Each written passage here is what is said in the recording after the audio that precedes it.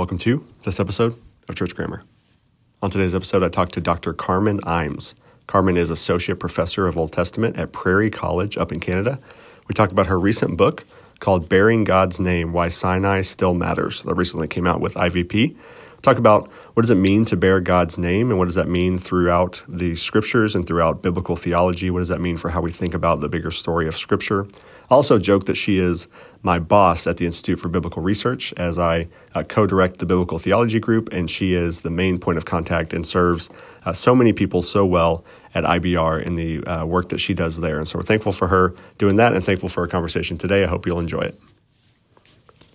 As always, Church Grammar is brought to you by B&H Academic. Check out bhacademic.com to find out about their latest offerings. That includes Christian Theology, the Biblical Story, and Our Faith from Christopher Morgan with Robert Peterson, a good introduction to systematic theology. They also just recently released Baptists in the Christian Tradition, edited by Christopher Morgan, as well as Matthew Emerson and Luke Stamps, looking at Baptists and how we can interact with the great tradition of the church, which is something you've heard us talk about a lot on this podcast. Our other sponsor is the Christian Standard Bible.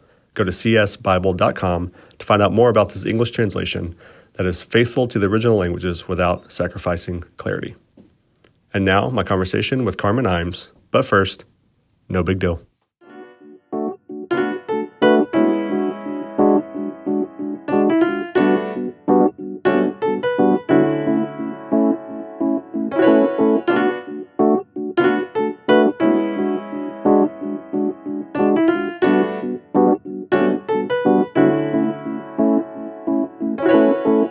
All right, I am joined here by Dr. Carmen Imes. Carmen, thank you so much for being on the podcast today. Thanks for inviting me.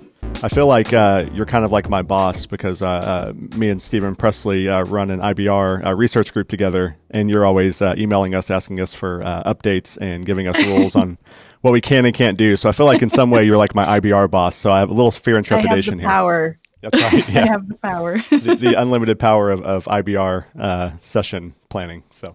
What it actually is that I was gullible enough to say yes to a job that is extremely tedious. Somebody's got to do the volunteer work behind the scenes to get the program all put together. Well, so. You're the real hero, you know. Lynn Cohick gets to be the face of the organization, but you're the real hero, right? So, well I enjoy. My favorite part about it is getting to interact with so many different scholars all over the world, really, and hear about what research they're pulling in. So I feel like I have a front row seat to seeing some really good scholarship happening. Yeah, for sure. Okay, so let's talk a little bit about, you had a new book with IVP that came out called Bearing God's Name. I was telling you, I got it in the mail from IVP. They'll send stuff along, for review or whatever. And sure. I saw it in some of the work I'm doing just on the Trinity in the New Testament particularly. Seeing anything with the name of Yahweh on it, it just kind of piques my interest. And so I opened it. I was like planning to look through it and then ended up just reading it because it really is so well written. And so, but this came out of dissertation work that you did first, right? So that was kind of where the beginning is. So talk through a little bit. You published your dissertation, Bearing Yahweh's Name at Sinai, a reexamination of the name command of the Decalogue. And so, obviously, oftentimes the name command in the Decalogue is sort of interpreted as, what not to do with Yahweh's name, right? And what you can and can't how not do. To say it, when not to say it. Yeah, whereas, and you're kind of saying, hey, there's like a lot more here than that, right? Both concretely and metaphorically, there's a lot more going on here. Yep. So talk through kind of the thesis there, that passage, and how you work through that in your dissertation. Yeah, my dissertation is a full-length examination of that command from every possible angle. I first looked at the history of interpretation to see how has this command been read. I found evidence of 23 distinctly different interpretations of the command that spanned history.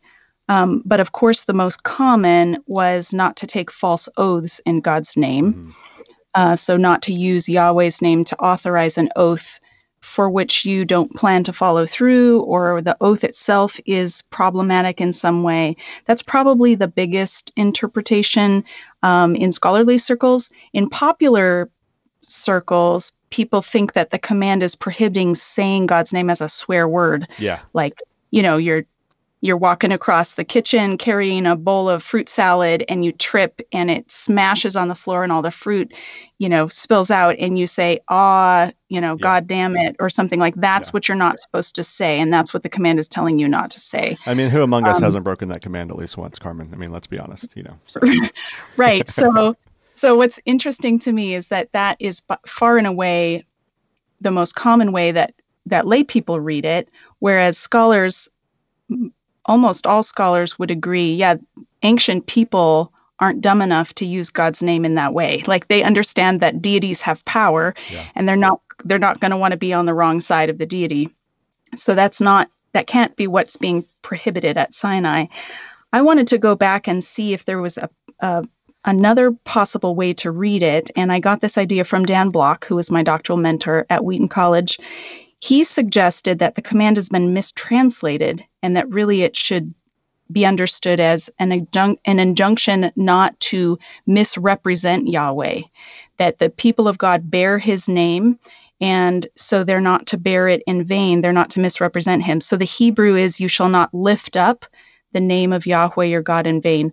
And most interpreters through history have understood lift up to be like shorthand for some way of speaking the name. Mm-hmm. And Dan Block said, no, I think it's actually talking about carrying God's name. And so I wanted to fully examine that. So I looked at, after looking at the history of interpretation, I did a chapter where I examined each of the words, studying the word Shem, name, Nasa, lift up, Shav, which is in vain, and trying to figure out if I could see the range of meaning for the word and what are our options in terms of how to understand it. Mm-hmm. And then I spent some time looking at the literary context of the Decalogue itself, and then how the Decalogue is internally structured, how it flows. And then I delved into conceptual metaphor theory, which was new for me. And it was a fun exploration, learning how metaphors work in language in general and how much of our speech is actually infused with metaphors. I just used one right now. Infused. We think in metaphors, and those metaphors shape the way we think, and so they shape what we say. There's probably all sorts of metaphorical language going on right now based on the COVID pandemic. We think about, we talk about ideas spreading almost like germs spread and they're passed from one person to the other. So we use pandemic kind of imagery or metaphors to talk about other things like ideas. And so what I discovered is that with the name command, that God is communicating to his people using the language of branding or tattoos in order to shape this. This is what I think is going on with the name command, that he's evoking a very common cultural practice of tattooing slaves with the name of their owner. And you get this with temple slaves, say for the goddess Ishtar, they would have the symbol of Ishtar tattooed on their hand or on their face to show that they belonged to her and they were in her service. And so that Yahweh is drawing on this same idea of a slave being tattooed with the name of its owner or branded, and that is a symbol of their belonging to him. So at Sinai, he calls them into covenant with himself. He says, I will be your God, you will be my people. Because you belong to me, please live in such a way that other people can see what I'm like.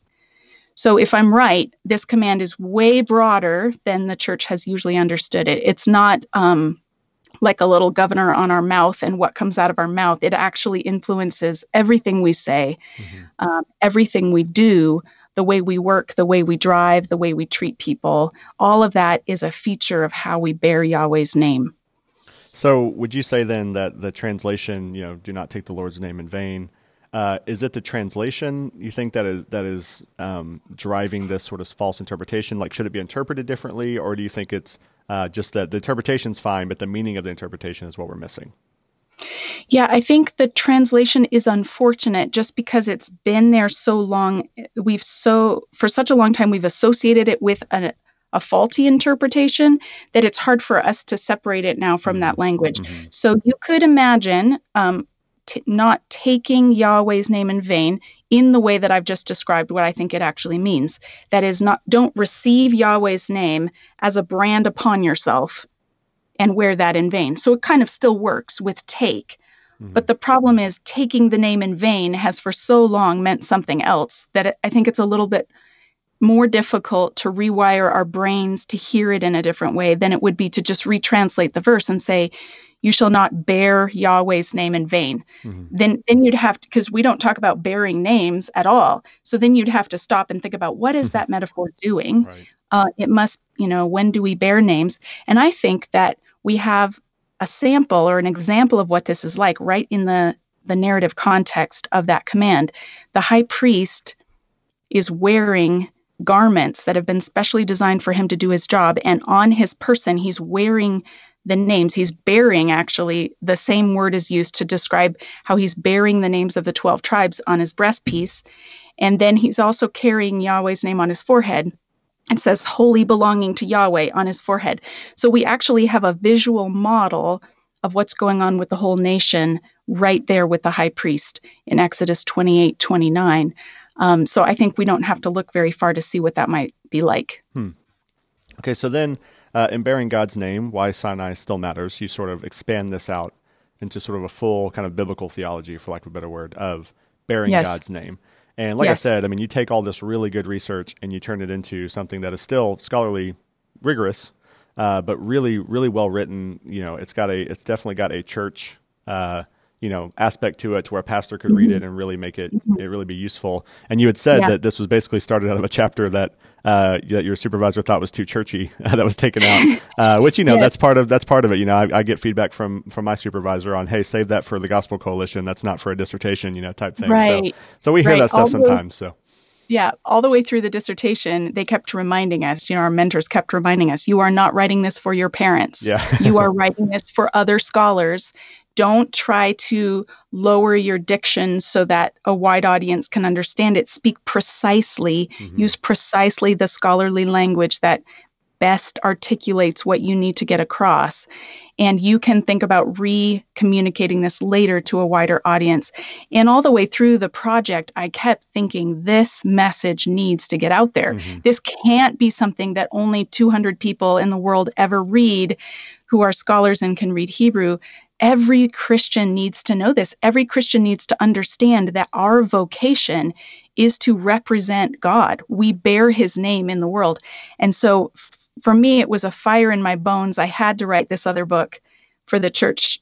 And it's been tremendously satisfying, exciting. It's actually far exceeded my expectations how many pastors and churches are reading it. There's a pastor in Idaho who did a sermon series going through my book. He actually did a 10-week series where every sermon for 10 weeks was on the next chapter of the book. That's awesome. And there's a church in South Carolina that's also gone through the book together. There's Sunday school groups, small groups who are going through it together. And a wide range of people are getting really excited again about the Old Testament. So that's super gratifying. Yeah. Well, anytime, and that's the thing, part of it is, I was in pastoral ministry for almost 10 years, and you do have, I think, generally sort of people trying to figure out the Old Testament is really big and really disparate. Let me just read Paul's letters because that makes sense to me and it's clear. Yeah. And there's so much depth and richness to the Old Testament, and of course how the New Testament uses the Old Testament and carries along themes.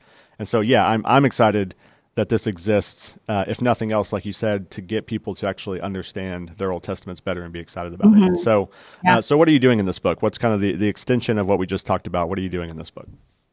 Yeah, I'm trying to recover the value of the Old Testament for the church. I'm taking people back to Sinai to show them this is not a dead, dry, awful thing that happens to Israel in the wilderness, but this is actually really exciting. The God of the universe is calling a people into being, and he's calling them into relationship with himself. We tend to have a very negative view of Old Testament law as evangelical Christians. The law has had a very bad rap for a very long time. I'm following in the footsteps of my mentor, Dan Block, in saying the law is a gift. This is God's gracious invitation to his people to learn how to live in a way that will honor him. And he is, instead of making them guess and check what he wants, he's actually communicating to them what he wants. He's telling them exactly how to approach him. He's coming to dwell in their midst. And so the law at Sinai is tremendously good news. You don't see Moses apologizing for the law. Mm-hmm. You see him in, Deuteronomy chapter 4. He says, when other nations get a load of this law, they are going to be so jealous. They're not going to be, back in their homes thinking, phew, I'm so glad I'm not an Israelite. Like, have you heard what they have to do? Their God is so demanding. Mm-hmm. That's not what it is. The people at Sinai, before and after the law is given, say very freely and of one accord, everything Yahweh has said we will do. They are on board. They want in on this agreement. So it's good news. And I think the reason it matters that we see it as good news is because this is where Israel's identity and vocation is defined. This is where they discover who God has created them to be and what their job is in the world. And I don't believe that we as Christians can truly know our vocation and our identity without going back to Sinai, because through Jesus, we have been incorporated into this same covenant. So if we've been accustomed to reading the Old Testament law as a prerequisite for salvation, like this is all the stuff that Israelites had to do in order to be saved, but we don't need to do any of that stuff because we have Jesus and we have grace, then we have completely misunderstood the Old Testament law. God saves them before he gives them the law.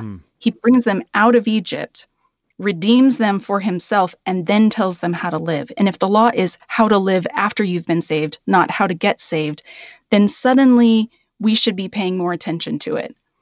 Obviously, it's in a different cultural context. We can't just, take it across and slap it on our lives in the same way. But it is instructive for us in what are the sorts of categories that matter to God? What are ways we might live out our faith in our context?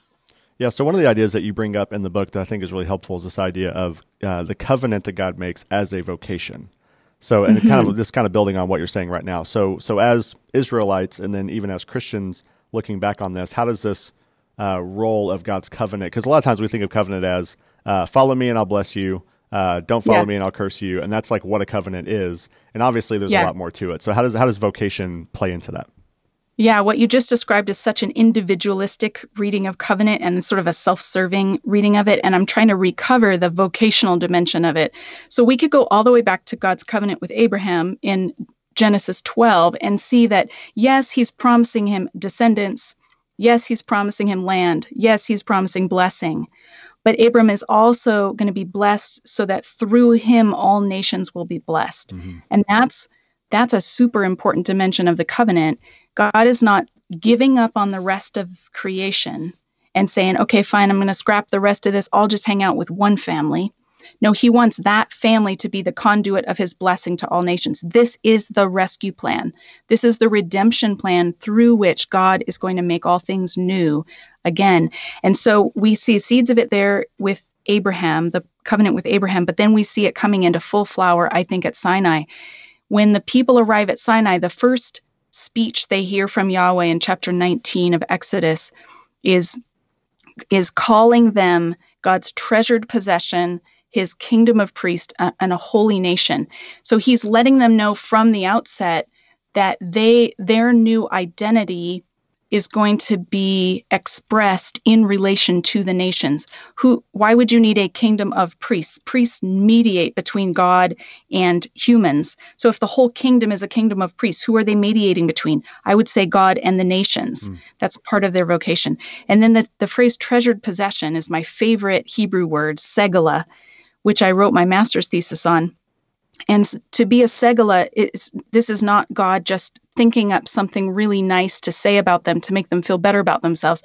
This is actually a technical covenant term. It's used in other treaty contexts to indicate a treasured or esteemed vassal of a suzerain. So in a suzerain vassal treaty, the vassal that has the greatest trust and responsibility entrusted to them by the great king, so that they could represent that king if the king had to be away. So God is telling Israel at Sinai, you are my representatives. you mediate my rule and my blessing to all nations. So that's huge. That's way more than here's a list of do's and don'ts. Please behave so I can bless you. It's there. He's asking them to step into a new pair of sandals to say, we are now Yahweh's representatives among the nations. And therefore, everybody else is going to find out what Yahweh is like by watching us. And that's why it matters how we dress and how we plow our fields and how we interact with other people and how our family systems work and how we treat people. That's why it matters, because everybody's watching us. So to recover this idea of vocation at Sinai totally transforms our idea of faith from being something private and personal to being something corporate and missional. It isn't just about me and Jesus and where am I going to go when I die. It's about what is the job to which he's called me now. And how can I live into that, lean into that? Yeah, and so it reminds me, just as you're talking of, like Leviticus 19, when a stranger wanders in, how do you treat them, right? You don't say, we're Israel, get out, but rather, you're supposed to love them and care for them because you are a light to the nations. And then, of course, Jesus picks this up in a million different ways, whether it's the woman at the well or the Good Samaritan or the way that he continues to push this idea that, hey, loving God and loving neighbor is actually what the law is about, which is very similar to what you're saying, right? Like the law is meant as this sort of vocation for you to go be a blessing to the world. Yes. And now there is a difference in the Old Testament expression of this and then the expression of this after Jesus' ascension. Sure. Primarily in the Old Testament, it's a come and see what Yahweh is like, not a go and tell. The go and tell doesn't happen until, Jesus begins sending his disciples to go and tell. And then after his ascension, he commissions them to go do this now full time. So there is a different sense. It's not like they're going out as missionaries, but they are supposed to live in such a distinctive way that the other nations can watch. They can tremble in awe of Yahweh as God. They can be like Rahab in Joshua chapter 7, where she's heard the stories of what Yahweh has done to deliver these people. She knows Yahweh is on their side, and she understands that the most important choice she can make is to cross those enemy lines and join that people, because they are the ones that God is backing. And so she does, and she expresses her faith in really profound ways. She professes such a strong awareness of what God has done and who God is. And it's all just by watching. She's just been watching and listening. Yeah. So when you talk about, the gospel witness and this idea that it is a sending type thing, so it does affect our ethics and our daily life. And I think that's actually a really helpful distinction there of, even when we bring up Leviticus 19, it's how do you interact with those who come upon you or come into your camp versus Jesus saying like, now go do it everywhere else. What is the connection there even between, the be fruitful, multiply and the image of God and how that is spread across the earth? Like, how does that for you kind of all play together? Because it all sounds to me like, you said it's not a plan B, like God has been doing this since the garden in some sense, right? But how would you work through some of that? Yeah, that's a question I'm asked really often, so I'm glad you've asked it. How does being the image of God relate to bearing the name of God? And I see the two concepts as related, but not the same thing, in that every human being is the image of God, regardless of their covenant status. Only those who've expressed, speaking in New Testament terms, express faith in Jesus as the Messiah and have surrendered their lives to him are those who bear God's name. So it's not true. If you have a neighbor who is not a believer, it's impossible for them to take God's name in vain, because they don't bear his name, so they can't bear it in vain, right? But they are the image of God, and that is expressed, for better or for worse, in the way that they steward their resources and the way they steward the planet. So the way I see it, God has made all humans as his image in order to be, I see the image functioning as a representational role as well. So humans represent the creator God to the rest of creation. They mediate his rule. They're supposed to fill the earth and subdue it, bring order to it, maintain order, care for what God has made. But because they decide to rebel and do things their own way, they don't image God well. They haven't lost the image. The image hasn't been destroyed. They're just not imaging very well. And so God takes the family of Abraham through whom he's going to bless all nations so that they can be restored to that role that they were always meant to have, of imaging God well. So I'm just beginning work on a prequel to Bearing God's Name that I hope we can call Being God's Image, that will sort of flesh out the differences between being the image and bearing the name, because I think we can learn a lot as we look at the image of God about what does it mean to be human, and then to set that alongside what does it mean to be the covenant people in relation to that. I think that will give it a little bit more depth. Yeah. Well, if it's anything like Bearing God's Name, I'm excited about it. So I'm glad to hear that. Yeah. Okay, so your last chapter, you talk about. I love the titles of your chapters too. You do. They're just striking out from Mount Sinai to Mount Zion. Just give me Jesus, the gospel witness. I like the way you do that. But my favorite chapter title is "Who Let You In? Gentiles in the Mission of God." So talk through. Okay, so we're talking about Yahweh. We're talking about Israel. We're talking about Christ as the Messiah of Israel, and all those kind of things are very Jewish. How do you work through the Gentile mission now that it's kind of going out? Because obviously this is clearly in the New Testament. You don't need a PhD to know that this is a problem in the New Testament and a question, right? So what are we going to do with the Gentiles? They're these people and they want to follow Jesus. How does that work?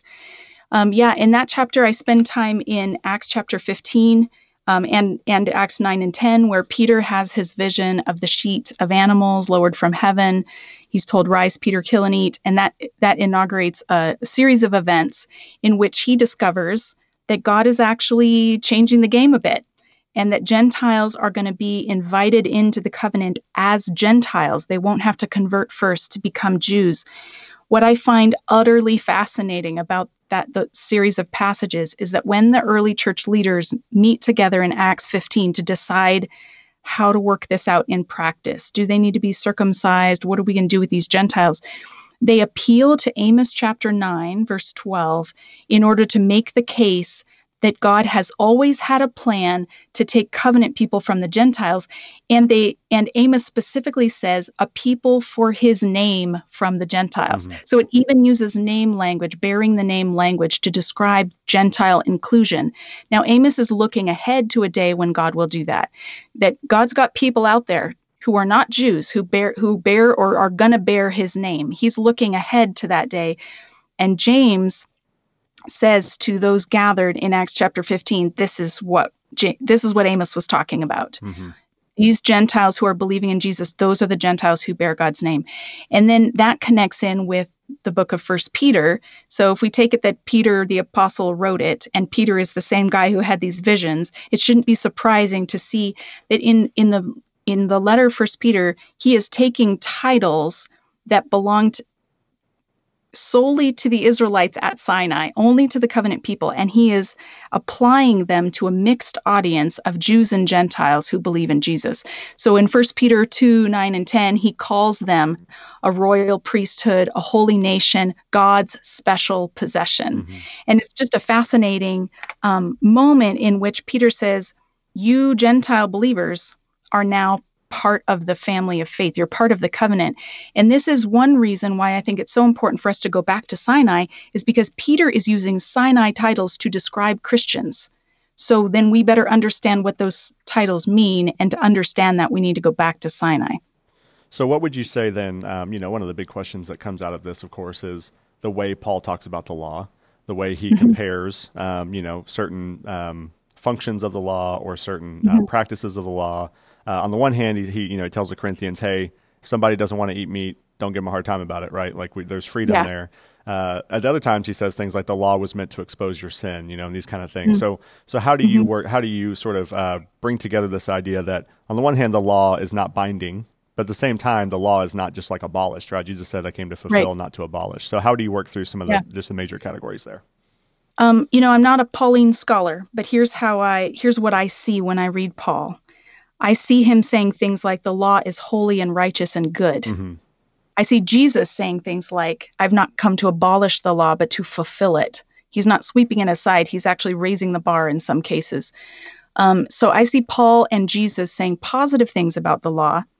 Paul also has negative things to say about the law. So in order to reconcile those things together, I think there's a couple of different factors to consider. One, he's not writing an abstract doctrinal treatise. He's talking to real people in real situations, and he's addressing problems in those congregations. So there are very likely distortions of how they understand the Sinai law that he is trying to undo. I don't think he's saying Sinai in its pure form was a big problem. I think actually if Moses and Paul got together and talked about the law, I think they would totally be on the same page. That's what I think. But obviously he's saying some things that sound harsh about the law, again, responding to abuses in his own context, very likely referring to ways that they have misunderstood and mistreated or misappropriated the law, treated it as a means to salvation rather than as the gracious gift of a God who saved them already. I think also there may be a problem with language here. So when we say law and we're referring to the Old Testament, we're talking about the Torah. And the word Torah is broader than just law. It's instruction. I'd rather translate it instruction. So there's instruction given at Sinai, which sounds a little less legislative than law. By the time you get to New Testament times, by the time you get to 300 BC and you enter the Hellenistic age, there is a more legalistic view of law that's developing. And when Paul talks about nomos, I'm not sure that he's always meaning Torah when he says nomos. I don't think the two are totally equated in his mind. So those are the issues to work through. I have a short section of my book where I try to work through how do we respond or understand Paul in the law, and then a section on Hebrews, because Hebrews also has some negative things, some apparently negative things to say about the law that I try to work through and show how they're not contradictory to the thesis I'm advancing, which is that Sinai still matters. And I think it does. Yeah, I mean, it's one of the things, the ways that I've taught it to my students and in churches, Matthew 5, Jesus is clearly reenacting the Sinai scene, at least in my interpretation. And he's saying things like, "You've heard it said, don't murder, but I tell you, if you hate your brother in your heart, you've murdered him already." So Jesus is not abolishing, but rather telling you, "Hey, you guys are misusing and misunderstanding it. You think because you haven't murdered anybody, you're fine, and let me tell you that there's more to it." So how do you work through some of that idea? You've got the kind of the spirit and the letter of the law, for lack of a better word. Yeah, I think what Jesus is doing is completely brilliant. He's up on a mountain and he's teaching, and of course the book of Matthew is structured in 5 blocks of teaching, presenting Jesus in light of the Torah. Lots of people talk about Jesus being a new Moses. See, he's going up on the mountain and teaching the law, just like Moses did. And I want to scream, no, he is not a new Moses. He's Yahweh. Yeah. Moses does not come down from the mountain and say, let me tell you a thing or two about how this works. No, he just passes along whatever God says to him. Jesus comes along and he says, I tell you. Yep. He's speaking with an authority that Moses never had. And so I don't think we're supposed to think Moses. I think we're supposed to think Yahweh when we're reading the Sermon on the Mount. The other thing that comes to mind is that as Jesus is teaching through, you've heard that it was said, but I tell you. He's continually bringing people back to the heart and spirit of the law as it was expressed at Sinai. I don't think he is transmuting it in a way that, it used to be just all about external things, but now it's about your heart. Right. I think he's addressing their distortion of the law, their misunderstanding of the law, as saying, I haven't murdered anybody, I'm basically okay. And saying, no, it's a heart issue. But I think if we go back to the Decalogue, we can see that it was always a heart issue. Yeah. Because what is the last commandment? You shall not covet. How do you enforce that command? It's a heart issue. You're not supposed to want what belongs to someone else, whether it be their house or their wife or their servants or their anything that belongs to them. So that's intrinsic to the Decalogue, is this heart issue. And I think he's reading all the commands through that lens and saying it's never been about being able to enforce something legislatively. It's always been about your heart standing before God. And Jesus wants to call them back to that. And do you think it's fair to say that the Pharisees and or Sadducees were applying it that way? I mean, they're obviously demonized probably more than they should be at times, but do you think that does a lot of that come into play through the Pharisaical school and the way that they're applying these things? That's how I understand it Yeah. to be happening. I'm not an expert on first century forms of Judaism, but that's how I see it playing out, that Jesus is saying, you have made this way too small. You're just trying to tick all the boxes. And actually, I'm calling you to a generous and faithful way of living that's far beyond anything you've known. Yeah, and I love the way he interacts with the Pharisees, particularly like Nicodemus in John 3, where he's like, aren't you a teacher of the scripture? Shouldn't you know this already? It's always like, you guys have missed it, and you're the ones that should know this. The Good Samaritan story. You think the priest is the hero. You think the Levite's the hero. No, the Samaritan's the hero. Like, you've just totally missed this whole thing. Right. So how do you play out? Okay, so just some kind of to add some application here at the end, although you've done that a lot throughout. What is a word, 2 or 3 words to Christians that you would say, bearing God's name in our culture, in the world that we live in? What does that actually look like? What are some practical, clear kind of, not just like practical, here's some things to do, but just like the heart posture and the vision of how you view your neighborhood, how you view your church in light of this? Mm-hmm. Yeah, I hope that Christians stop seeing their faith as a personal, private thing, but recognize how public it is and how much it matters that they're living it out and walking it out in faithful ways. And so, there isn't any area of life that's untouched by our faithfulness and our obedience. We're not obeying so that God will like us. We're obeying because it's the vocation he's given us to demonstrate to the world what he's like. There's no higher calling than that. And it can be worked out in any vocation at all. I often use the hashtag best job in the world on Facebook because I truly believe I have the best job in the world. But here's my like pro secret that I don't usually talk about. And that is, I don't think I have the best job in the world because I get to teach Bible all the time. I have the best job in the world because I'm personally wired to do this. Like it's a way in which I can exercise the gifts and skills and interests that I have. But somebody out there listening might have a completely different skill set. My mom, for example, is a seamstress and an artist. She exercises her gifts by making purses for girls in Africa so that when they reach puberty, they don't have to stop going to school. She's part of this whole movement of trying to keep girls in school in Africa, and she does that by sewing purses. These days, she's also sewing masks so that her neighbors and friends and family and local workers can be safe during this pandemic. And now my dad's pitched in and he's helping sew too. He's like cutting elastic and measuring for her.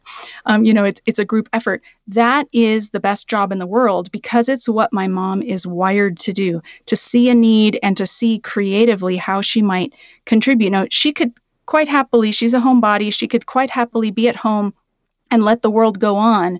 But she senses a calling to make a difference, a calling to be a light. And so she pitches in the way that she's wired to do. I write books, she makes purses, but we both have the best job in the world. Yeah. Yeah, that's good. So yeah, it is one of those things of there's not a higher or lower calling when it comes to your job or your gifts. Not. Yep. Yeah, bearing God's name is the high calling, being his representatives to people. Right. I mean, my dad's a remodeling contractor. He's retired now, but he's spent many years inside people's homes remodeling kitchens and bathrooms.